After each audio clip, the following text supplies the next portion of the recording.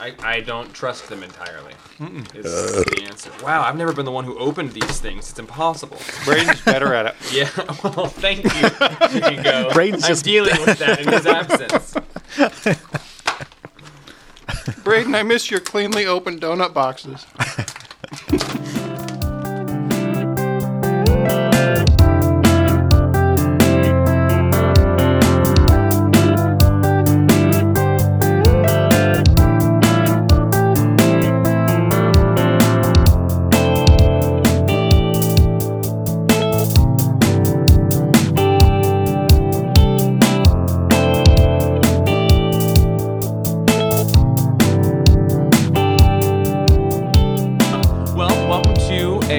Acceptable Comics Place podcast, episode 55, Bellingham's premier comic book podcast. I've been throwing that in. Oh, I like it. I know. I like it. I don't know when or where one gets certified the premier podcast, but I feel like it's in your mind, and I feel like we did that. You get certified right here. Yeah, absolutely. Yeah.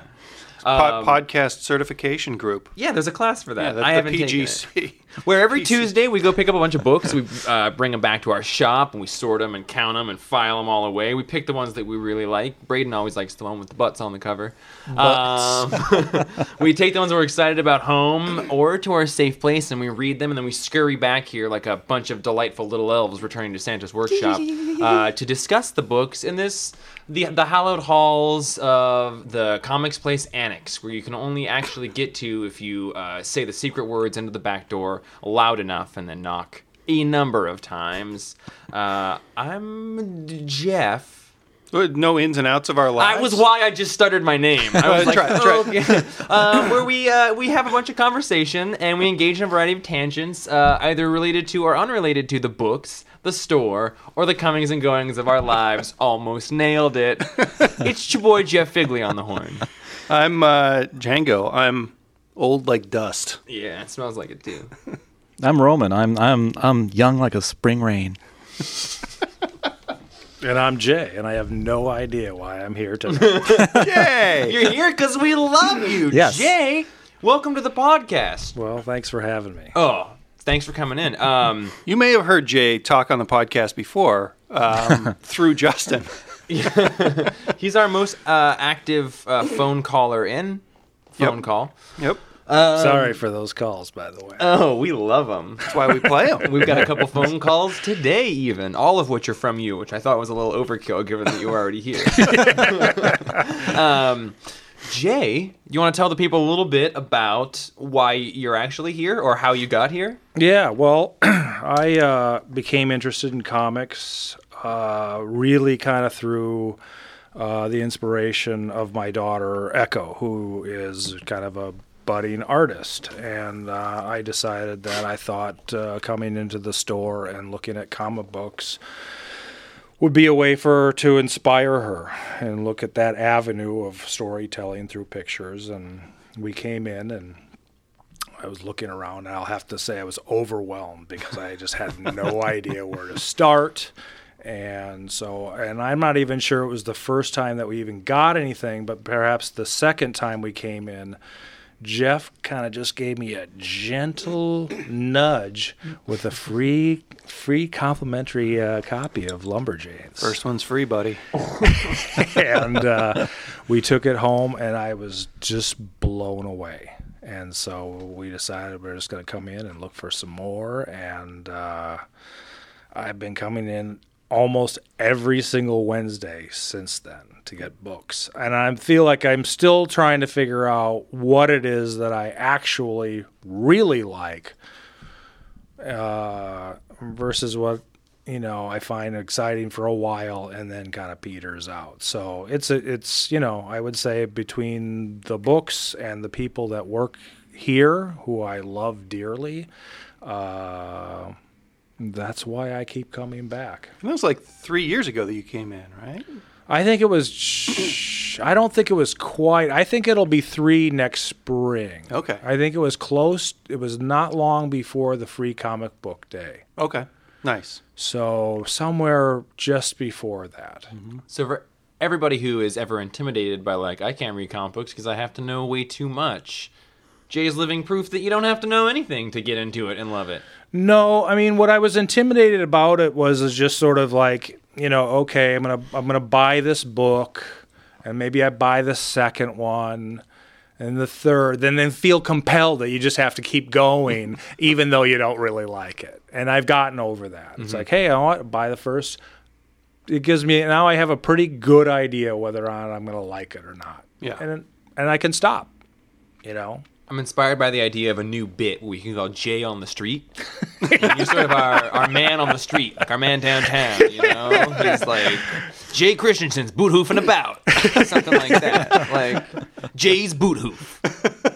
And now I also don't feel like I've got to read every great story. Yeah. I find the stories that I like, and then I just sort of maybe I'll read the trades later. Maybe I won't read them at all. That's okay. But this week you read everything twice. I read everything twice anyway. Nice. Yeah, I read an issue. When the second one comes in, I go read the one before it again before I read the new one. So I'm always reading everything twice. I'm gonna get my money's worth. I usually, if I read something twice, it's because it's a long run, and I wait on the last few issues and I catch up reading everything that came before, and then the last few that I haven't read yet. Mm-hmm. So I usually only read the last issue once. Well, I have to read them twice because I realize I missed most of the stuff the first time. Yeah.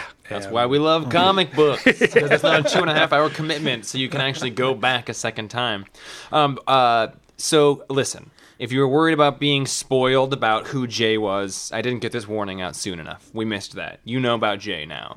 But it's not too late to turn back about your book spoilers. So this is your spoiler content warning. We're going to be talking about these books. So if you don't like having spoilers, pause it, go read some books, come back. Maybe they'll be the ones we read. Which ones are we going to read, Jeff? I thought we waited to do that. Oh, wait, no, that's the credits. We're going to talk about Grass Kings, number 9. Also, Batman Lost, number 1. And Mr. Miracle, number 4. Moon Knight, 188. We're going to take this thing home with a nice Unbeatable Squirrel Girl 26, maybe a little buckshot of business in the middle. Buckshot. Business in the middle, buckshot. Grass Kings. That's a weird mullet you just described. Yeah. Business in the buckshot. Grass Kings number 9. Jay, this is your favorite book. This is my absolute favorite book, and when issue number 1 came out, I knew it. I knew it the first time I read it. I knew it the fourth time I read it, and I read it 4 times in that one day because I was just pulled in to this community of that this book tells a story about. So this issue, I noticed that, and you might be able to correct me here, Jay, but it seems like this is the first issue that doesn't start with a long ago flashback, right? No, I don't think the last one did either. Okay. Issue 8 did not either. No. So maybe it's... no, he discontinued doing that. Maybe it's just a volume 1 kind of thing. Well, he started using that intro cover page just to add a page to the story. Like, we've been getting an extra page to the story, basically. Okay. Yeah. So I read issues 7, 8, and 9 of this today. I have a tendency with this book to let 2 issues build up and read them together, but because stuff has just gotten weird, seemingly for everybody in the last couple months of life, these built up. So I sat down and read all 3 of them today. I texted Justin after finishing number 8 because I think that number 8 is possibly the finest comic book I've read since the last time I said that. But really, I said that one time a few months ago. But this is one of the best comics I've read in the last year or 2. Number 8 was. It is absolutely incredible. We've talked about this book before on the podcast, but it's basically a community that's been built within America that doesn't recognize itself as part of America. So it's a sort of insular community, and there's a slight murder mystery thing going on. Which, if I may interrupt, Yeah, I don't please. even think we're in America. I don't think we're in the States. Oh, really? I think we're in Canada. I like could see that that. idea. That because totally makes sense. what made me start to think about that was Bruce, who's wearing his uniform, and he has a red stripes on the sides. And Canadian uniforms use that. And in the last issue, number 8, we find out more about Pike, and he's a seal hunter. Yep.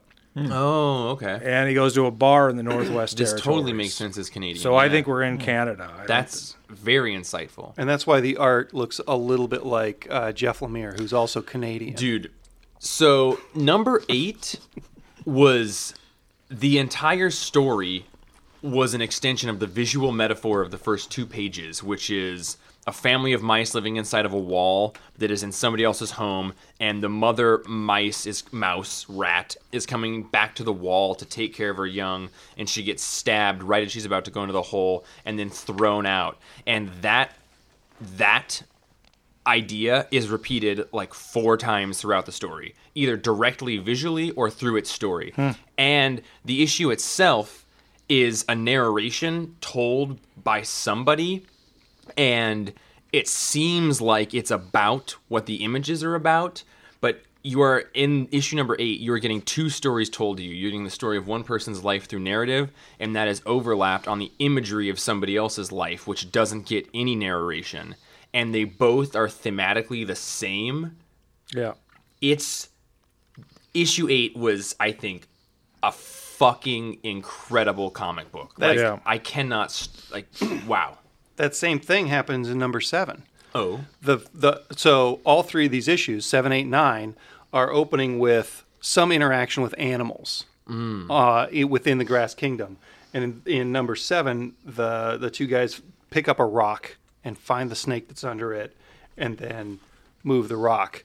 And through the rest of the issue, they're turning over rocks in their community. Yeah. Right? Oh, and this one is just deals with children who've been abandoned by their parents. Yeah. Right. Like, so I know issue 9 is the one we're talking about. I didn't like it quite as much as 8, but that's the matter of decimal points in the range of a 9 for a book for me. Like, this is really like the most profound type of comic booking coming out right now.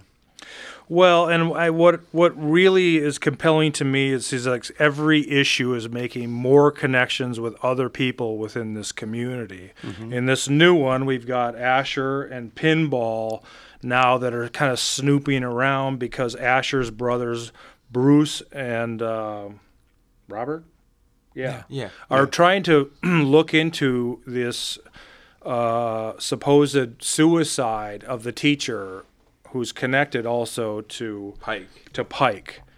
And so they're kind of curious about this. And so we find out now that Pinball's dad, Archer, who mans the gun tower. Right. I didn't know that before. He was there, but now we know he is. So now every issue makes me sort of fantasize more about this community than the information that has been given to me. Now I'm wondering who's Pinball's mom is. Right. He's obviously biracial. So who's his mother?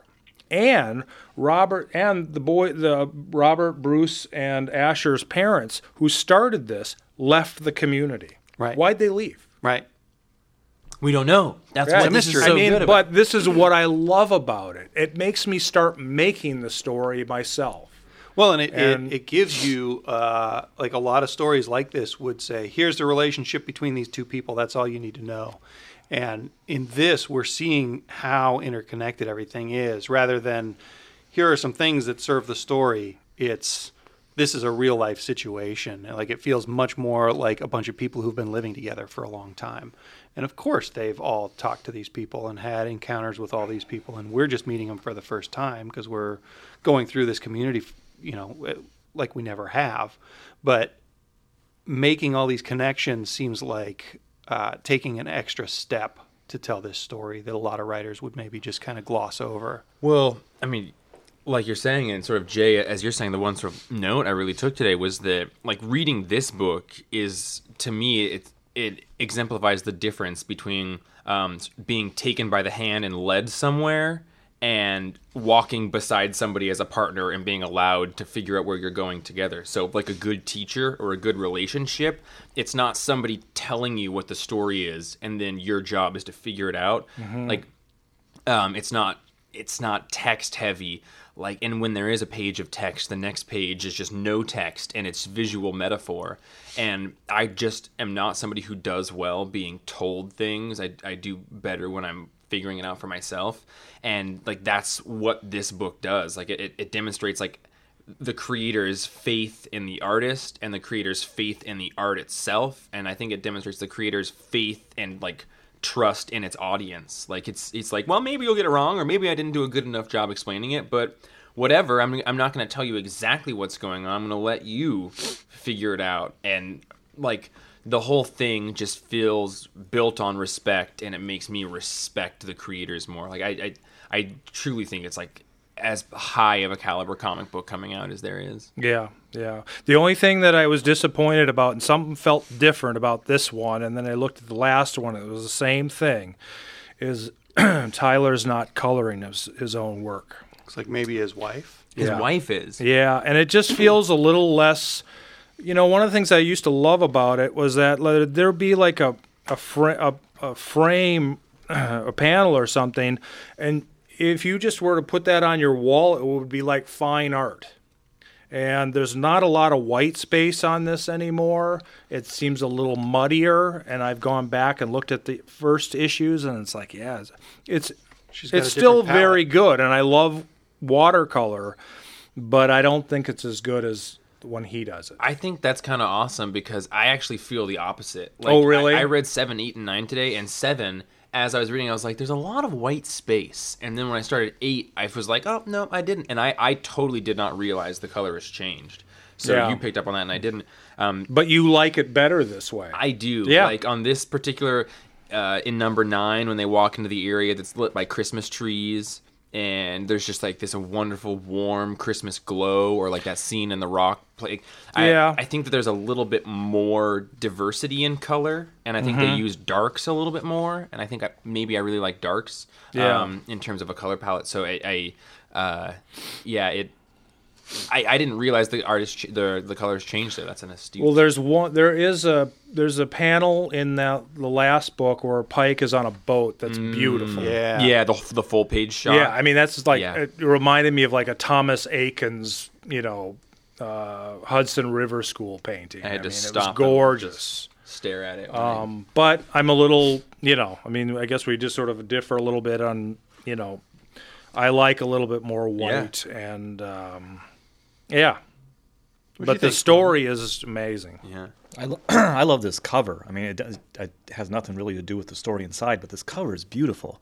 It's got to have something to do with the story. Yeah, I'm not making the connection, but it's Pike, and he's pulling out a grade 3 reader from a hidden spot in the floorboards of this. I think it's a barn. I don't think that's his house, but just the light coming through the cracks through the wall. It's beautiful. Well, and the issue before it has, Robert digging something up. I feel like all the the covers, the main covers to these issues have sort of been the metaphor of somebody dealing with secrets in some way. Yeah. Well, I mean, I think this place is flawed, and there's a reason. I think that his parents left. Bruce left. He was a cop for a while in the nearby town of Raven, where a murder took place, and then he came back. And I think, and now this issue now addresses surveillance tapes that they're getting access to protect them from themselves. Right. Yeah. And which was an interesting discussion. Yeah, that really was. For people that want get hands off from the government are monitoring themselves, really. You got these two hot sisters monitoring them. With a patch. With the eye patch, I love a couple. I didn't think they were... Oh, I thought they're sisters, I think. I thought they were sisters. That makes sense to me. Pinball or Oh, okay. See, I thought they were a couple too. Or Asher thought that they were one of them was Patch was flirting which with makes them. sense that they would be sisters. Because their parents set the place up. Yeah. With all the equipment. Yeah. Oh, right. Which they're gone. Okay. I don't remember where they, what was said about their leaving, but yeah. I would give this issue a 9, and I want to mention that I would give the previous issue a 9.5, and yeah, 8 was, I texted Justin because I was like, this is an astounding piece of comic booking, and I think that even removed from the context of reading 3 issues in a row, that you would really like this. I'm going to give it an 8.5. It might go up if I had read all 3 in a row. I feel a little bit lost every time I pick this up, and I'm curious how many issues it's going to be, because I'm anxious to reread the whole thing, and I'm not going to do that every single week It every works month. really well in a chunk of issues. Yeah, I really like this book. Is this a limited series? We don't know. Oh, okay. My feeling on it was that maybe it was originally going to be, just because the flow of that first arc and the way that it ended in that like big battle, it seemed like it was leading up to that point and not knowing if that was going to be the end of the story or not. And I think that based on its success, it's sort of been allowed to be an ongoing, would be my hypothesis. Yeah. I think I'd also give it a 8.5, because I do have the same thing almost every issue. I'm a little bit lost and have to try and remember, since I don't actually have the previous issues. I've got to try and remember everything that's happening, but it's so beautifully done. Undeniably good. Yeah. Yeah. It's a I really liked this issue. It just got me more and more excited about reading more about it. And so I'm actually going to give it a 9.5. I'd give it a 10 if Tyler was still coloring it. Have you read his other recent book, Snowblind? No, I haven't. He did the art in that? I think he Yeah, did the art he with did. Snowblind. Ooh. Yeah. I liked it a lot. Yeah, Snowblind it was good. It was kind of a silly setup, and I don't know why I got the comic and read it, but it was very compelling. That makes me want to go back and read Frostbite. It's a paperback, since on our very first episode of the podcast, you made us read that. Oh, Is Frostbite. that who's the artist on that? Jason Alexander? I think it was Jason Alexander. Wow. Listen to you, Jay. Good one, Jay. Look at you. I 2 like his years work. has done you All right, well. guys, I'm going home. Jay, you want this seat? Jay, you just inherited a comic shop. So, guys, let's just truck right on through. I know you're excited to talk about Batman, Jay. Jay's favorite character. I know you're sort of a Batman guy. So we've got Batman Lost, written by everybody and drawn by everybody. Now, it's written by Scott Snyder, Jimmy T. I.V., Joshua Williams, and drawn by Doug Mahnke, Yannick Paquette, and Jorge Jimenez, Jamie Mendoza, Paquette, and Jimenez on I even have a page in here. And Roman did a page, too. Guys, what do you think about this Batman The Lost? Oh man, how do we summarize this? Well, it's a goddamn dream sequence. With a couple of artists, that doesn't make it easier then. And I Can kinda you liked explain to me, is there stuff that's happening in like the other metal stuff in terms of like he's obviously in this stuck in this multiverse? So in Metal, the last time we saw Batman, he was stuck in one of the negative universes, kind of tied up on this building made out of people, or a wall made out of people. It's not really clear. Oh, we And see he was that having a here. rough time. And so this whole issue takes place. Rough time. This whole issue takes place within his mind while he's tied up here. So this is kind of a thing that I don't know. Was it the Grant Morrison run that really started the thing where Batman is tied up and has to kind of wrestle his demons in some weird metaphysical way in order to deal with something and figure out how to get out of it? So that might be kind of a Grant Morrison thing, but I also think that that's more just an extension of the fact that like Batman's greatest weapon is his mind. Mm-hmm. So then what happens when, you know, a great warrior has to face their greatest weapon or a fallacy in their greatest weapon?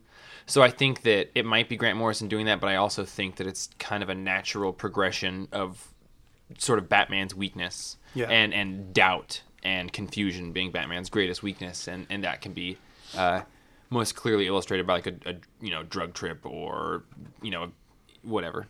Some sort of dream. Or being captured or being confused or having reality distorted for them. I don't know if I've mentioned this before, but I really don't like dream sequences or drug sequences in books. But this was entertaining one page at a time. As a full narrative, I kind of tuned out.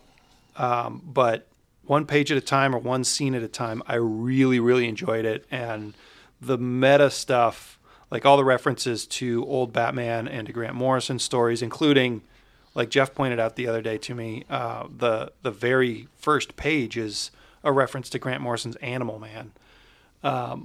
That really entertained me. Yeah, I mean, it doesn't hurt that it's beautiful. Like, Yeah. Like page by page, it's gorgeous. You got like Monkey and Paquette. Like, those are people that are absolutely incredible artists. And yeah, like, on the one hand, we kind of end in the same place we start here. Like, basically, Batman's just fighting through delusions in his brain. Although, I guess by the end, we're led to believe that he's kind of recognizing that that's happening and is fighting against it, but is still sort of powerless. But this definitely doesn't change the flow of the overall Metal series in that Batman's still trapped. Like, I love that Bruce Wayne grows a mustache when he gets old. Period. Like, full stop. Since Frank Miller said it was so, it has been so. and probably always wears smoking jackets like that, too. Oh, yeah. Just real porny bathrobes like Wouldn't that. you? I do. Oh yeah. I think every single person who's come in and talked to me about this issue after they read it has said, "Did you see all those books on Batman's shelf?" And so in this, he's kind of starts reading a story of his old cases to his granddaughter in this dream world, and she picks a book off the shelf, and all the books on the shelf are recognizable Batman stories like Nightfall and Hush and Dark Victory. And of course, she picks one we've never heard of before. Right. Well, no, she picks the case of the Chemical Syndicate. So Django and I were Roll- like, So here we is that go. a story we know? And I was like, go. I don't know. Yeah, that's one of the earliest Batman stories. Is that his first story? I don't know if it's the first. It might be the first one because I thought the Chemical Syndicate was. Who's got Google up? Well, it Who's has got to that be. We Google have thing? Roman. It's better. Look at the bat icon on his chest. that belt? Yeah. And it doesn't even have a head. It didn't, did it? Yeah, well, I thought the Chemical Syndicate was where the Red Hood fell into the vat. That was like Ace Okay. Chemicals or something. Yeah, but yeah, it it could was be Ace Chemical, but well, yeah. Yeah. Okay. Sorry. Ace could have come along at any point.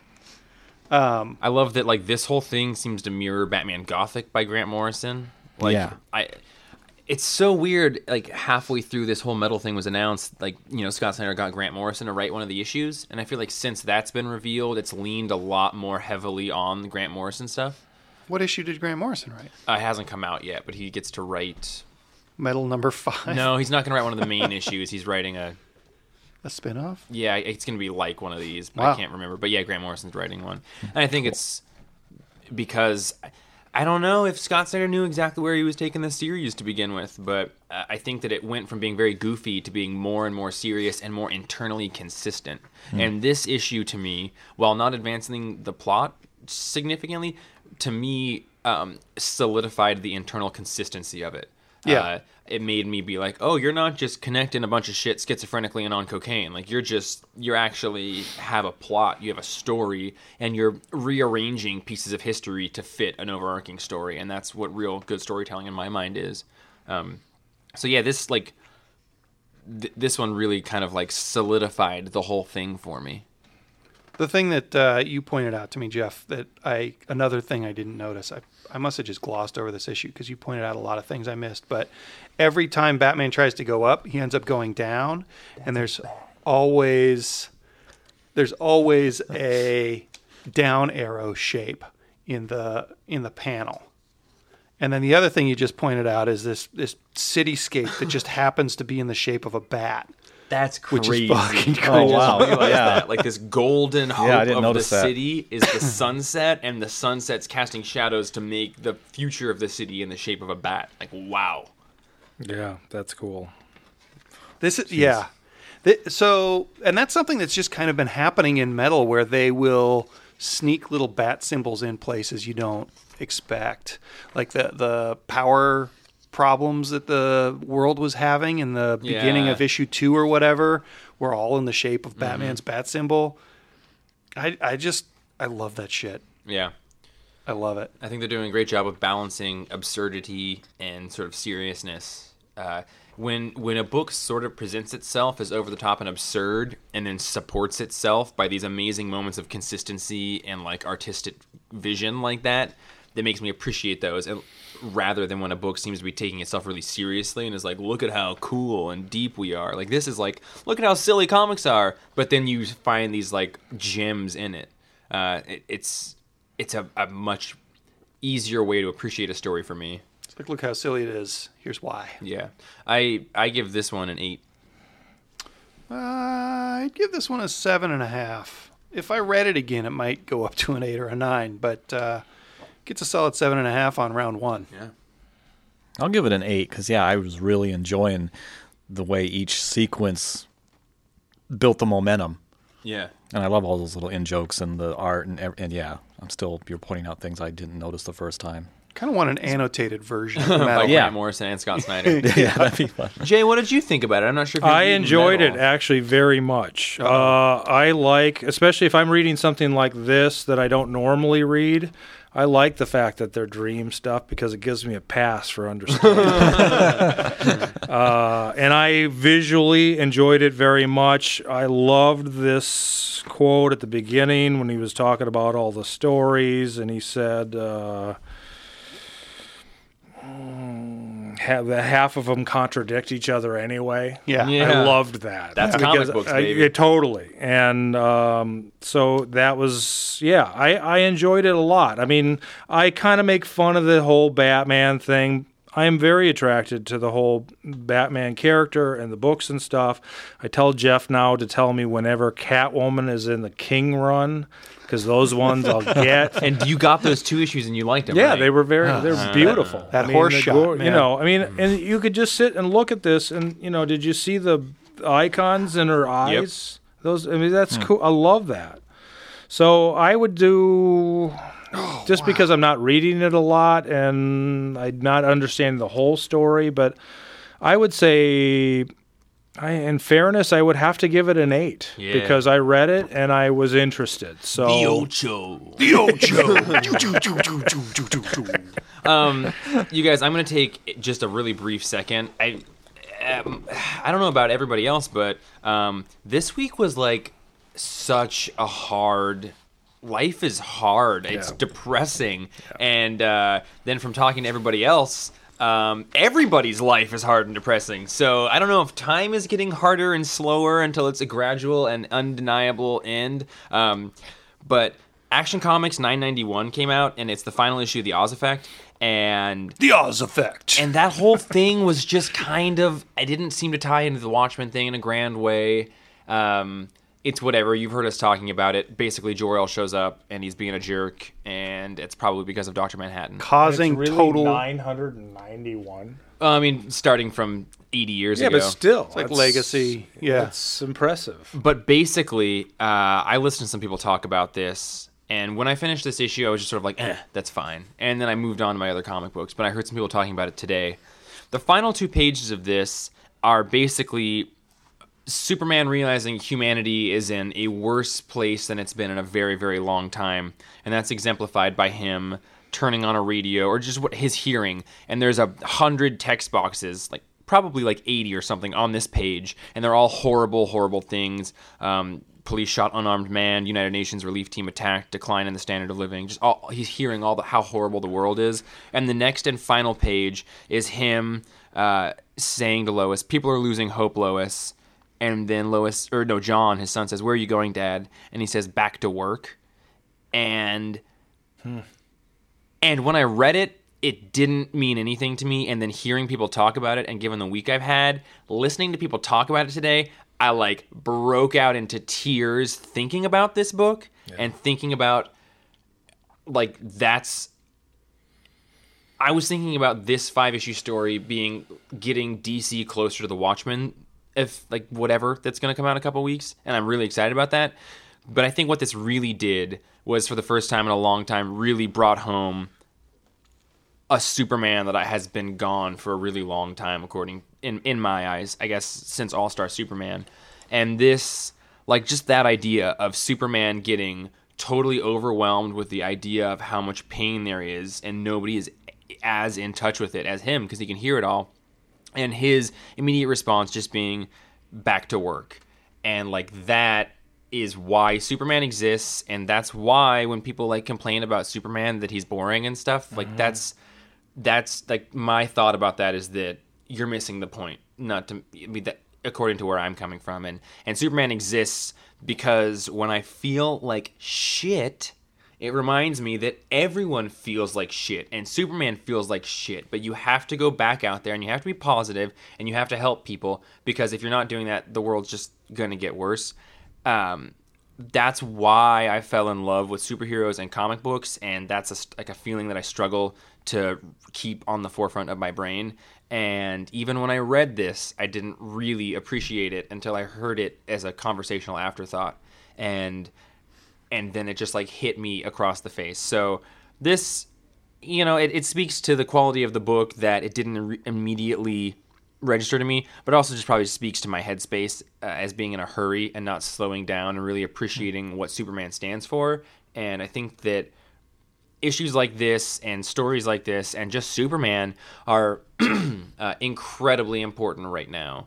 And having a small reminder like that is incredibly, incredibly important. So if I were to be critical comic book shop guy, the Oz Effect, I don't know, a 6. Yep. But this issue and like what Superman stands for, and if this whole 5-issue story was just to get me to that one page that like is powerful enough to like make me cry, that's like 9 stuff. That's like what comic books are for and what Superman is for. So mileage may vary depending on who you are and how your day is going, but there is, I think, something really, really profound to appreciate in this issue. I have a question. I mean, do you think that has been written with the current sort of barometer of what's going on?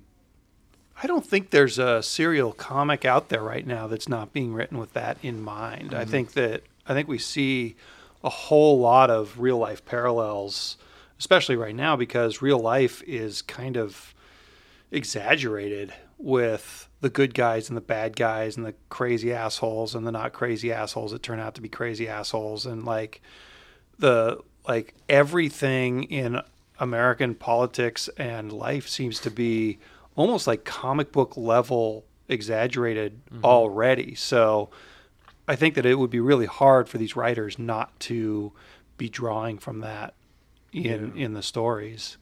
I think X-Men probably is doing that less now than they were before, but they were exaggerating that stuff. Like the X-Men was the original kind of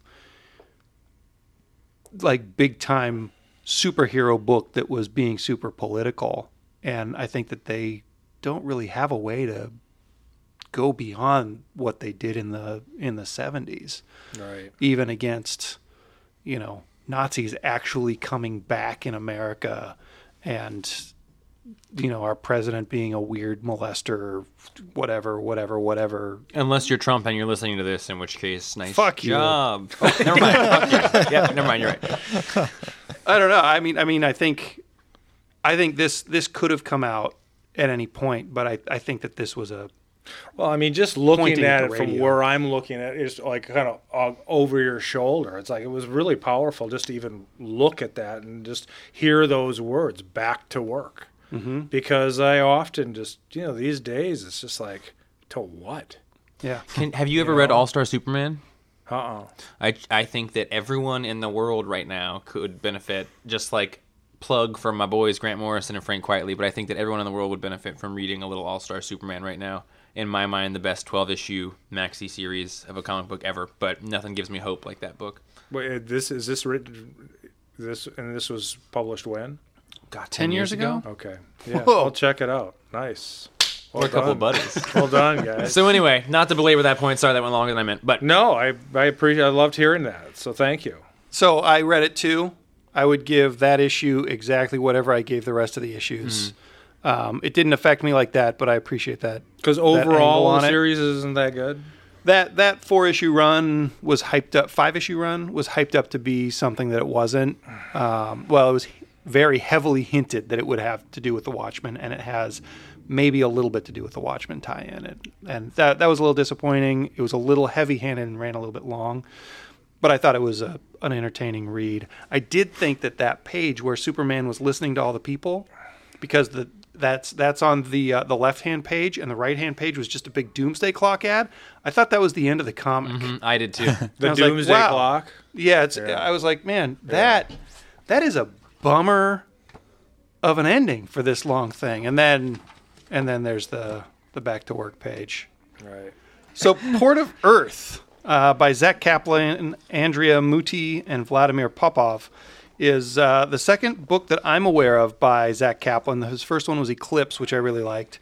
This is really hard for me to set up without spoiling a lot, so skip this part if you don't want any spoilers. But basically, aliens show up on Earth. You would expect them to be coming for war or something like that, and instead they're coming with a business deal. The business deal is, hey, if you let us build a little landing platform on your water, we're going to use little tiny bits of water, which is apparently rare in space, to fuel our ships. And in exchange, we'll give you this amazing technology to fuel your world using little bits of water. And eventually, we realized that not all of the many, many races that are coming to refuel are good. Some of them are shitty and start blowing things up.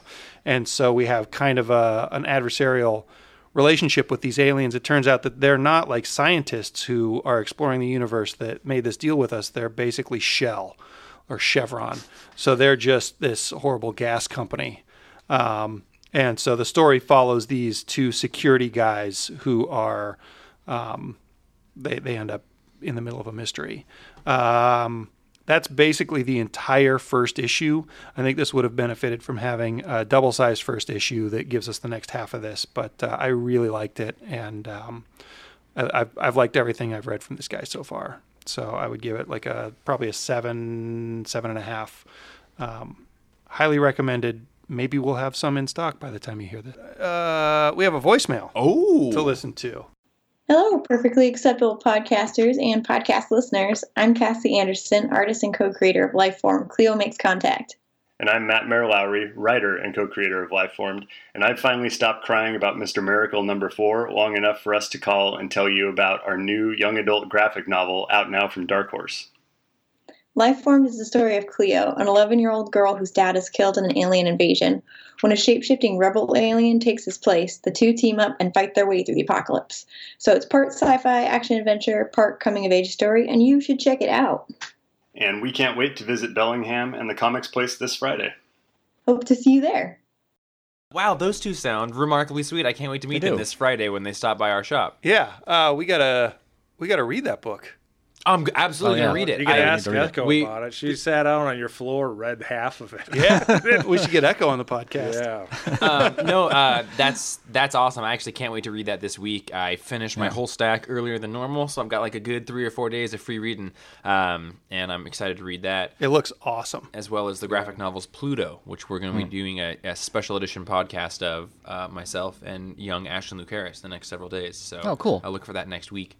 But dude, they mentioned Mr. Miracle #4. That's our next book. Let's talk about that book. By the way, that was not set up. Yeah. I didn't tell them what we were reading. Thanks so much for calling in, you guys, and we can't wait to see you on Friday. Also, they What time are they going to be here? 5:30 to 7. You guys, I don't want... this is the tagline I've given this book to everybody, and it's real as shit. I have never had a comic book induce anxiety in me like this one did. You called it a real anxiety burrito the other night after our meeting. Did I really? Yeah. It's a real anxiety burrito. So this is Moon Knight Mr. Miracle #4 by Tom King, Mitch Gerrards, and Clayton Cowles. And you mean this particular issue? Oh, yeah. I was in my car waiting for therapy, and I was like, I have an extra 30 minutes. I'm going to read this issue. And turns out I shouldn't have read this issue. Because that's the downside of having therapy appointments on Tuesday. So everyone knows we've been loving this book. We haven't talked about every single issue, but I think 1 and 2, or maybe all of them, I don't know. It's absolutely amazing, but basically this issue is a court scene between Orion and Mr. Miracle scot-free in his house, and it's Orion asking Mr. Miracle a series of yes or no questions to try and discern if Mr. Miracle has been possessed by the anti-life equation or is a murderer or what. And what I think is amazing about this is that it plays perfectly into the general anxiety region of just, are you in control of your own life, or is there secretly something larger than yourself that you can't stop or change that dictates your life?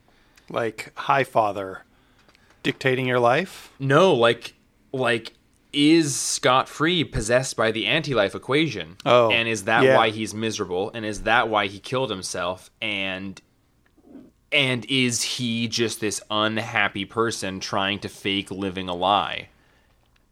Did he kill himself? Or did he try to kill himself? Are you the anti-life equation? Right. No. Right. Yes or no? The only thing I can say for sure is that this whole book is a 9-panel grid. Yeah. And I can't wait to read it without ads in a trade paperback. Dude. Oh, it's so damn good. Because it's 9-panel. Yeah, because every time you get to an ad in this, it kind of breaks up the flow a little bit. Well, I felt that way. I feel that way about every comic book. Except Especially for like Grass this- Kings, which Well, doesn't have yeah, ads. especially right, the damage but I ads. mean, when I Fucking damage ad. yeah. So, do you like the 9-panel?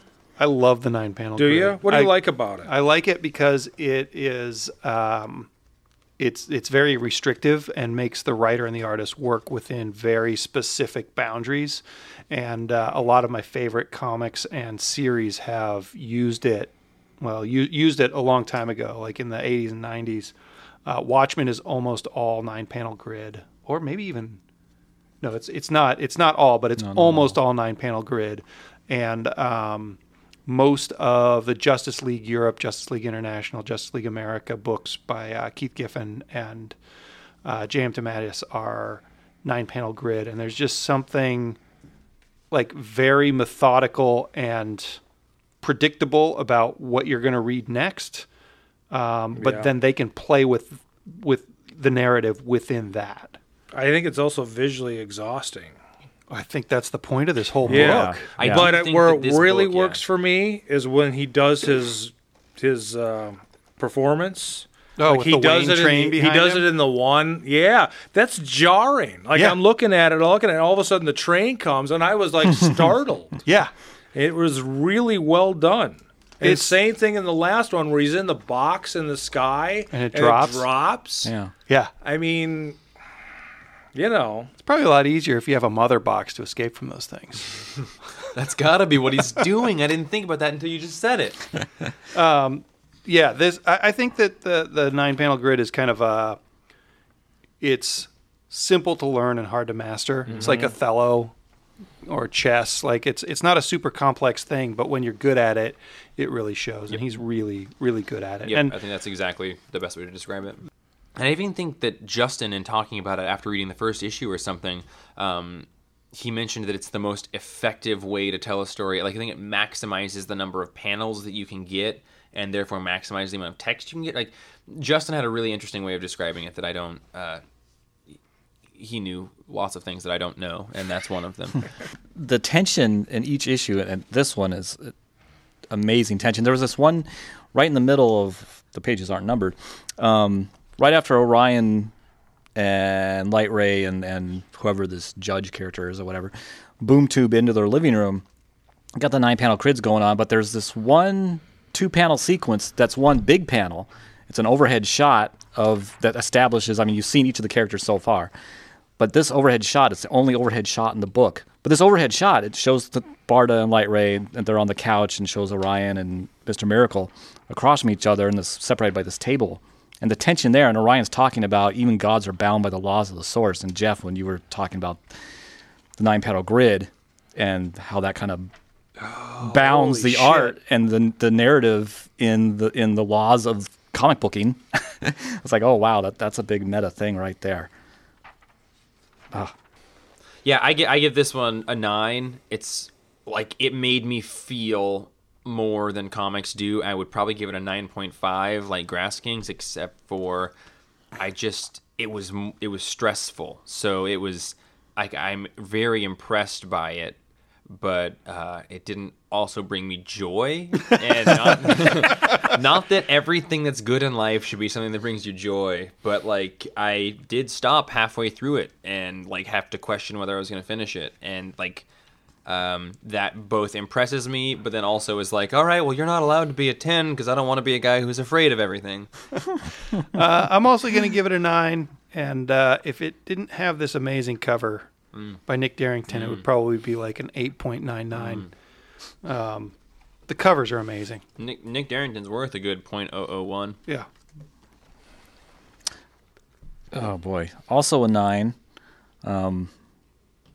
This was so much anxiety producing. I had to distract myself looking at top of a lot of these 9 at Orion and Mr. Miracle getting in each other's faces, and I had to distract myself by looking at the little points on Orion's helmet and the little points at the top of Mr. Miracle's cloak, and just kind of looking at how cute those points were to pull myself out of the intense anxiety of every That's panel. got to be on every purpose. page. Yeah. Little visual got Batman visual ears. relief. Yeah. Well, Mr. J, what do you feel? Well, I mean, I was gonna before this issue. I read this issue. I was not sure I was gonna continue because I had no idea what was going on. Visually, I thought it was really great. Although it is, I get tired reading it.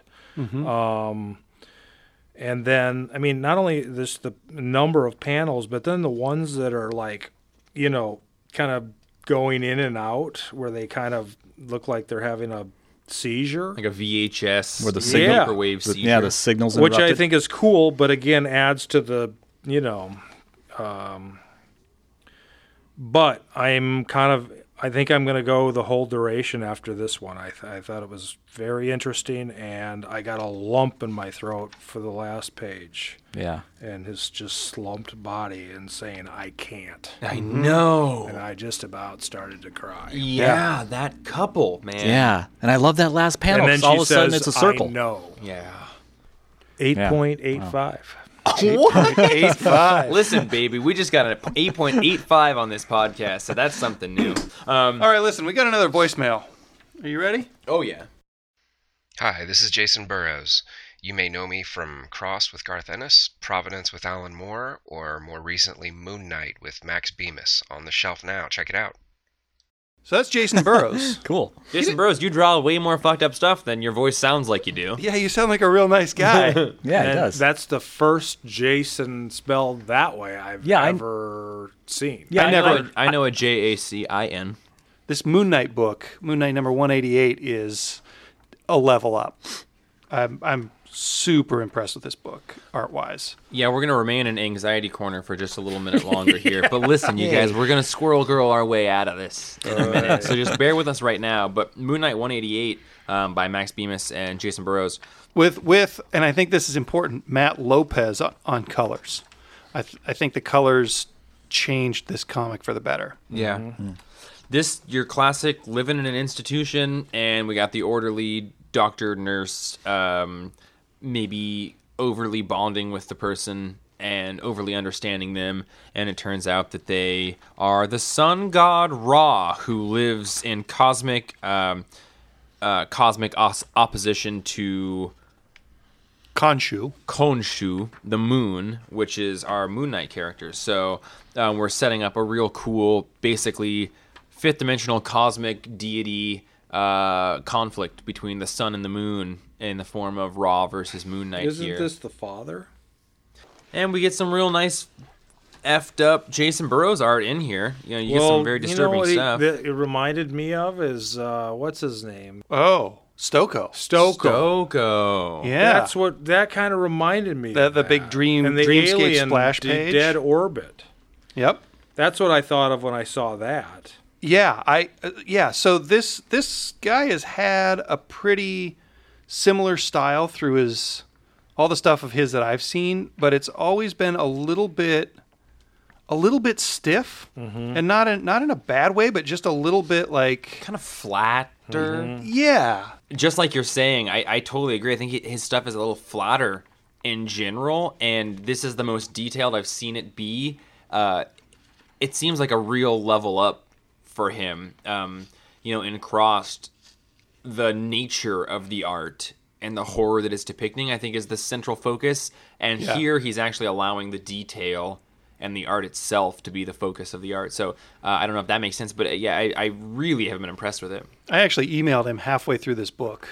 We're Facebook friends, and we've been talking. I've been trying to get him on the podcast, or to come visit us. And I emailed him like 10 pages in. I was like, dude, this is my favorite stuff that you've done. And he said that this comic is the first time in a long time that he's been able to do exactly what he wanted.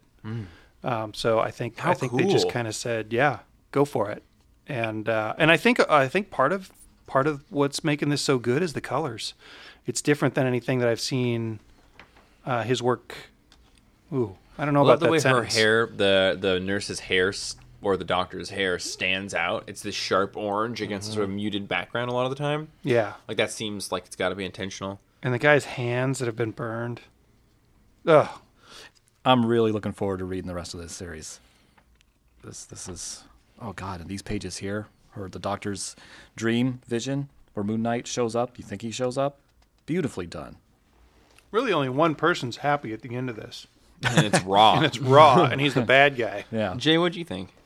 I was really excited about it because I felt like I really connected more right away than I did in Lemire's run. I liked it, Lemire's work with Moon Knight, but I found it pretty confusing, and I didn't understand all the idiosyncrasies of Mark Spector and his,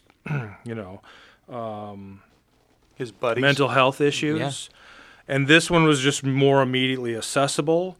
And Roman, I think we're going to go a lot deeper because it says in here, the writer, was it Bemis or Bemis? Bemis? Nobody knows. I only get him to ask call that in. if you enjoyed this somewhat bizarre issue, keep reading this book.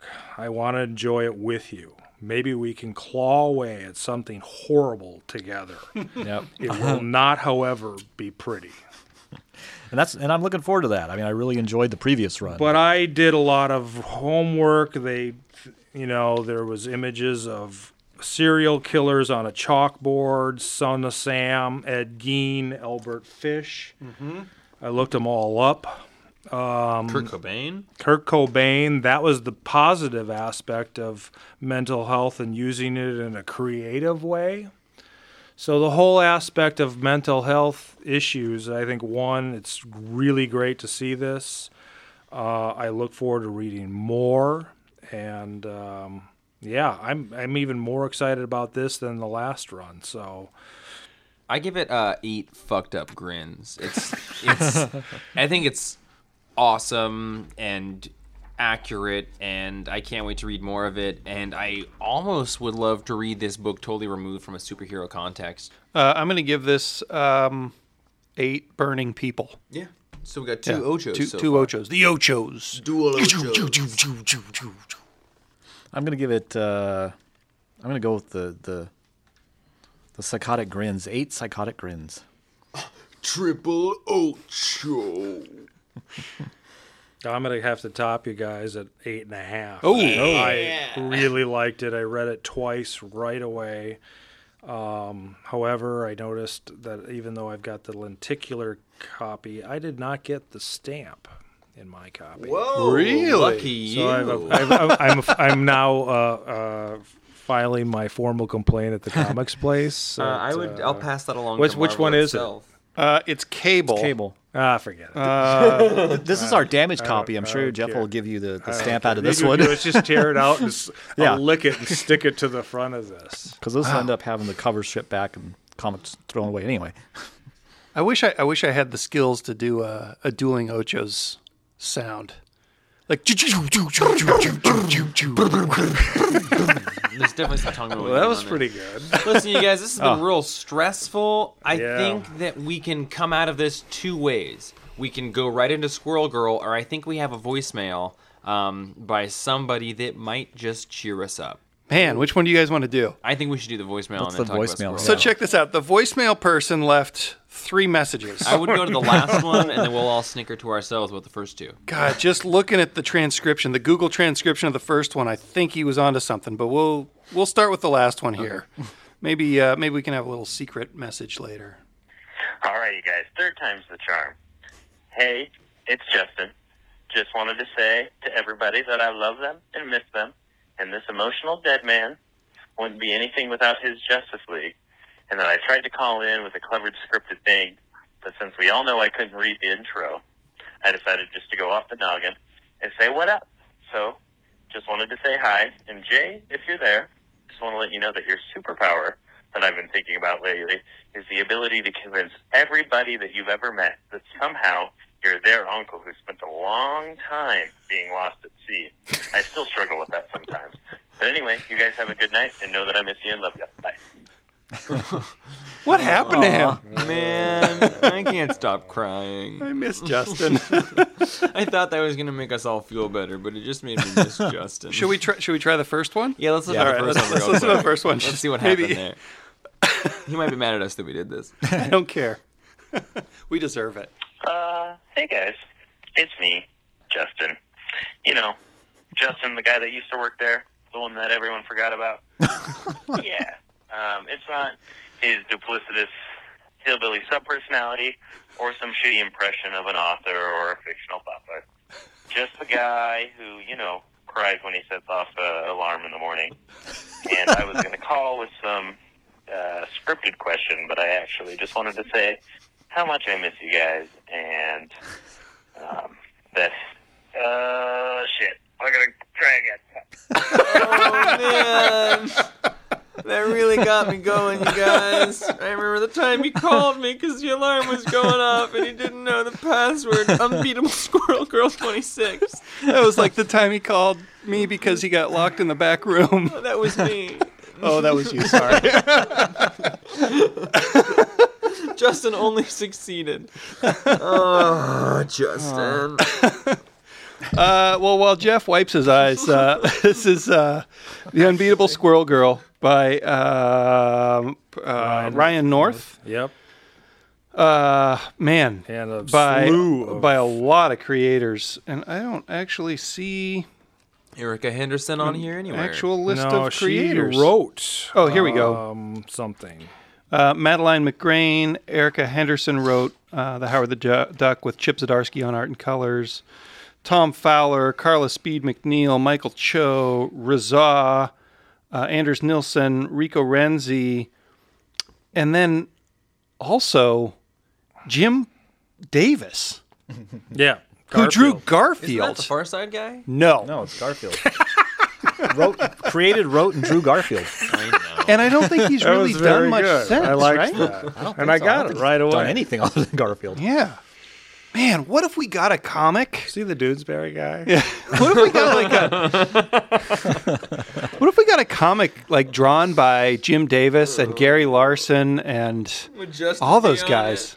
Oh no. Sorry, I'm in a black hole now. I knew we should have waited till after. Oh, Jeff spiraling. boy. Oh, man, You want a this is my donut? guy. Just get a rally here. Okay, so Unbeatable Squirrel Girl. This was like their zine issues. This had a whole bunch of little bits in it. Yeah. And definitely my favorite part was the brain drain portion where he reminded everybody that you should be happy because you're loved. And there was I liked that. Because Yeah. Justin was there. No. And you had Chips. Was that Chip Zdarsky doing the Howard the Duck one? The one where Howard makes out with the lady that walks into his Yeah, office. that was just Yeah. weird, though. The very They're last like- panel had me laughing so hard where she's trying to tongue kiss a duck. Well, and several times. He's got his mouth they're sharing wide the burger. open. And then there's one, they got a hamburger between them. If we could have a logo that was just Jay saying, and then there's one that they've got a hamburger between them, that'd be our new logo. It's weird. Man, I wanted to read this issue to impress Braden because he wasn't going to be here, and he'd be like, "Wow, you read Squirrel Girl," but he's not. He's not here. So this was like a He's visiting. Never Justin. mind. Oh, God, man. I do love the brain drain one, especially when he's telling all the cute things, and then the last one is baby spiders. Yeah. But then it's so wise. Some of his points here, the "you are loved" and the "no such thing as a stupid question" he gets and all that. It's so schmaltzy and really good. But it did what I Yeah. feel like I understand Squirrel Girl, this book, to be, which is just a really inclusive voice. Like, it seems to do a really good job of just reminding everybody that we're all outsiders and that there is a support system for you. And even though that's probably not the main theme of the book, I think that it it just did that. The last time we read a Squirrel Girl issue on here, I think was Braden's first issue, and I was told that wasn't the most typical Squirrel Girl issue because I think Brain Drain had like been changed bodies or something, or so. Yeah. So now this other issue that I've read is also not a typical one because it's like an anthology issue, but it. Yeah, I mean, every time I've read it, I've just thought it's very sweet and is a really good reminder that you're loved, just like Brain Drain said. But They do really a lot of liked it. clever things. Did you read the Loki the way it was supposed to be read? And Where then- you go and then you around read and then you read backwards? the other way, and it still works. Yeah. You know, I mean, that was, That's clever. Yeah, these Jinx. the very surprising Wolverine Sentinel story that was. Yeah. I mean, it's beautifully done, but it's just the message of it is like, whoa.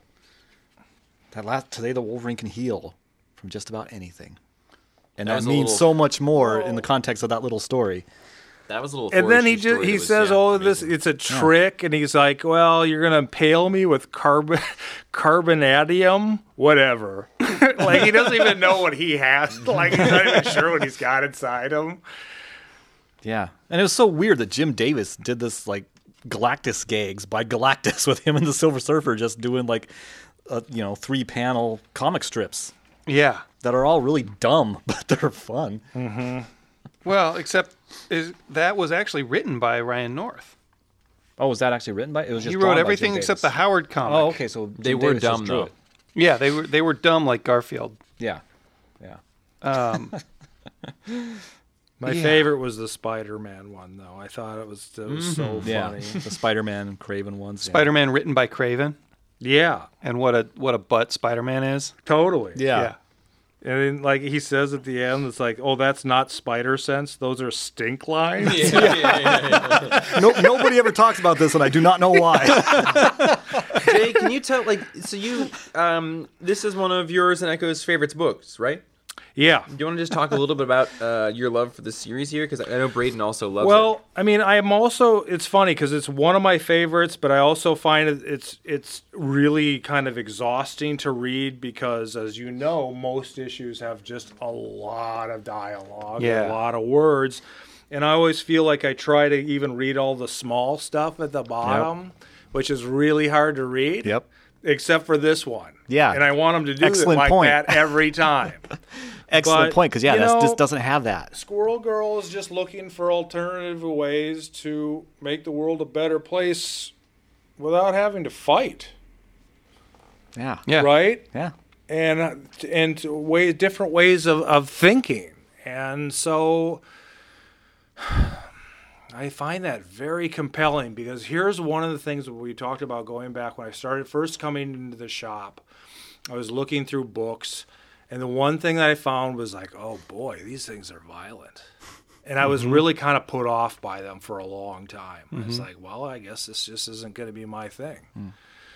And I guess now over time you immerse yourself in the, it's still an issue that I grapple with about violence and it's how necessary and how it's portrayed, really, And this is not an issue in Squirrel Girl, ever. Yeah. It might be a kick. I think there's even a kick in here. Yeah, right there. That's it. That's about as violent as Squirrel Girl gets. Page one. Yeah. That's and,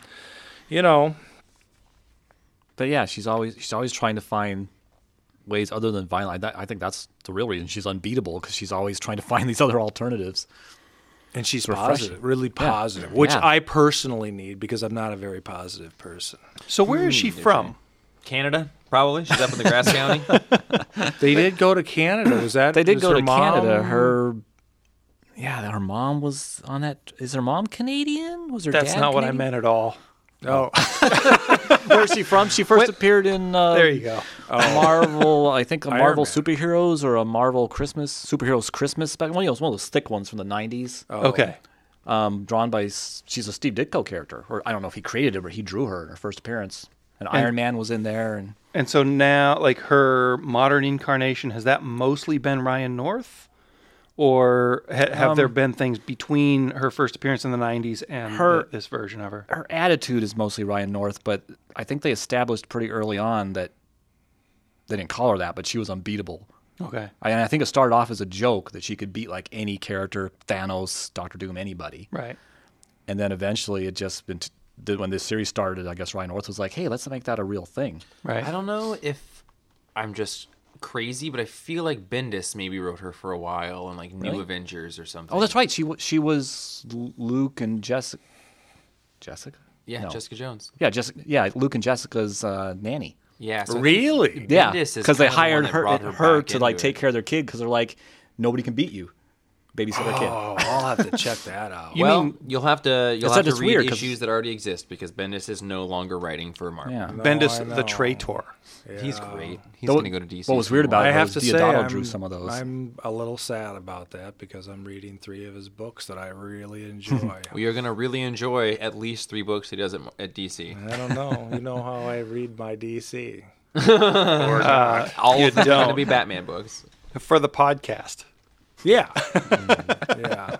And the other thing that I like about it, I was thinking about this on the way over, is that Ryan North seems to not have anything to do that's going on in like the Marvel universe and all the changes that take place. Yeah. It's just self-contained. And in fact, sometimes I think he kind of makes fun of it. Yeah. Oh, I'm sure. And so that's what I like about it. It's Yeah. a book. I don't have to worry about, it's all just right there. And that's the kind of stuff that I really like from Marvel, is the stuff that is kind of at least mostly disconnected from whatever other earth-shaking things are going on in that universe. I find myself mostly reading things that aren't touched so much by that. It's okay if Old Man Logan shows up only because of a giant crossover that took a year to put out, but Right. I don't necessarily want to have my story interrupted in order to have that crossover thing told. Jay, can you tell me what you thought of this issue and then sort of what you give the series as a whole? Oh, boy. I typically don't like this style of books where there's like a lot of different artists. The same thing, I kind of had my reservations to begin with Batman, where there's 3 different writers and 5 different artists. I normally don't really like that very much. And I got excited about this as a zine issue because I thought, oh, God, and it was going to be easy to read. So I laughed quite a bit, especially on this one and the Spider-Man. But I would, as much as I say that I like it, I don't think I'd go above an 8 overall because it's a lot of work to read. And I find myself kind of drifting, and even the way he writes, I don't find particularly, but I just appreciate what he's doing for the book compared to what else is kind of out there, and I want to support him in that, even if I just get the book and never read it. I'll just give him to Echo over time. But it's always funny because in the back they're always like, yeah, my daughter's a big fan. They're like 4. I'm like, they're not reading that. I have a 10-year-old. I know what those have 4-year-olds a were like. tough time reading it myself. I mean, there's a lot of computer stuff, and then remember the one where they had the 0 and 1 counting? Yeah. That was the one issue I did not like. Was that the issue that God. teaches you binary? Yeah. Yeah. That's the issue that I'm curious about. You should read it. It's Yeah. But it's a neat way to put that kind of material in a comic book. Yeah. It is. I love they did that issue. I didn't understand it. I wasn't Right. interested in it, but I love because that's an issue for Django. So what do you give this issue, Jay? 7.75. Okay. Oh, we're going me. God, I think I'm giving everything this week an 8 because I'd also say this one an 8. It was so much fun. I'm going to give it I don't know what to give it. Yeah. I laughed harder at this comic. Actually, I laughed harder at one panel in this comic. I was there when he read it. It's her little short tongue trying to kiss a duck's bill, and she's got like 9 chins, and it's like it's super sexy and super wrong, and like Totally. And my sister Jackie has the shortest tongue you've ever seen. I don't know if you've ever seen Jackie stick her tongue out as far as she possibly can, but it's like half an inch beyond her teeth, and man, Is your sister's name Jackie? you know Jackie. Oh. Anyway, Yeah. But like, what's the panel above that where like they're looking at each other intensely into their eyes? she's and kissing she's his got beak. her hand up. Like, I don't. What is that? She's holding his beak down and kissing the top of his beak. Oh, okay. And I love the panel next to that where he's got his beak like enveloping the lower Oh, half of her that's face. disgusting. That's just disgusting. Yeah.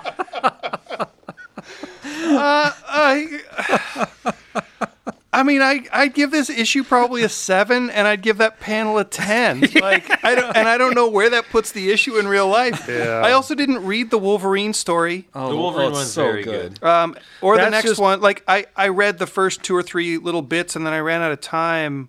But I plan to go back to it. Like, I really enjoyed every part of this that I read. I don't know. Yeah. Numbers are just numbers, man. Numbers are just Did numbers. you know Michael Allred designed the logo? Oh, wow. The That awesome kind of makes sense. Running It's- squirrel with everything. Yeah. Jeff? Well, on a week like this week, and on a podcast where we've had Jay show up, which is a long-awaited guest, and also if you're a listener and you want to be on, all you have to do is let us know. So please do let us know. On a week where Braden wasn't here, so we got Chocolate Franz donuts to honor him, and Justin wasn't here, so we got Cabin Fever beer because he loves that. I give this issue of Unbeatable Squirrel Girl a 7 as well. And I That's am respectable. super... Yeah, I'm glad it exists. Like you said, I don't necessarily always want to read it, but I'm Yeah. so grateful that this series exists. But this week especially, I'm just like really grateful for comic books and for having them exist. I mean, a and- 7 is a good score It's a any good other score. week. Man, that Justin message really fucked me up because I miss my best friend. I wish our listeners could see how much smaller Jeff got as soon as that happened. I really got sad. I really miss Justin. Justin, come home. Come on, Justin. Come on. Yeah. Everybody's great. Let's keep doing this whole fucking thing together. I'm super glad to have all the listeners on our side and all these customers, and you make this job better and this life better. So thanks so much for listening. Jay, thanks so much for coming on the podcast. Well, Here, thanks here. thanks for having me. And Yeah. you feel free to edit all of my input out. I Just don't remember know. that even Jay thought he didn't belong here, and now you guys know how easy that feeling is to identify with and how great he did. So I'm Jeff. Thanks for listening, you guys. I'm Django. I'm Roman. I'm Jay. Bye. Bye-bye.